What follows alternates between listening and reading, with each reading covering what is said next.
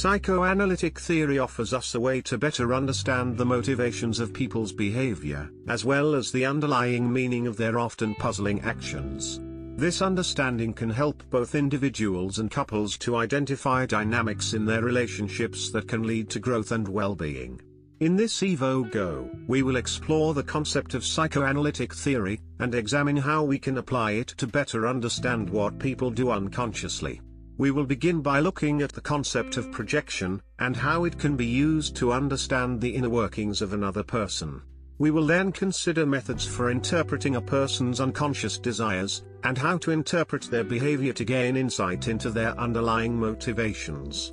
Projection is an unconscious psychological defense mechanism in which a person attributes their own unwanted emotions or traits onto another individual or group.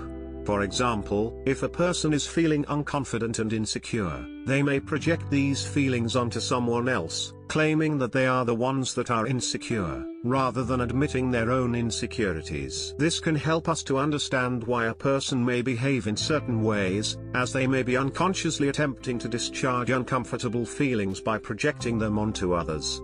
As well as projection, psychoanalytic theory can be used to interpret a person's unconscious desires. We may have noticed that certain people are consistently drawn to certain situations or activities, in which they may gain some form of gratification or satisfaction.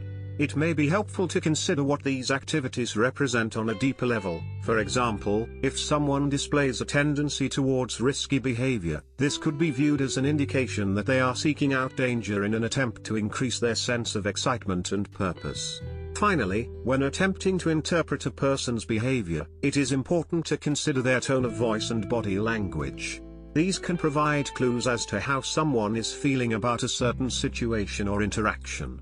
By paying attention to a person's subtle gestures and vocal cues, we can gain insights into both their conscious and unconscious thoughts and feelings. In summary, psychoanalytic theory can be used effectively to gain insight into the unconscious motivations behind a person's actions and behavior.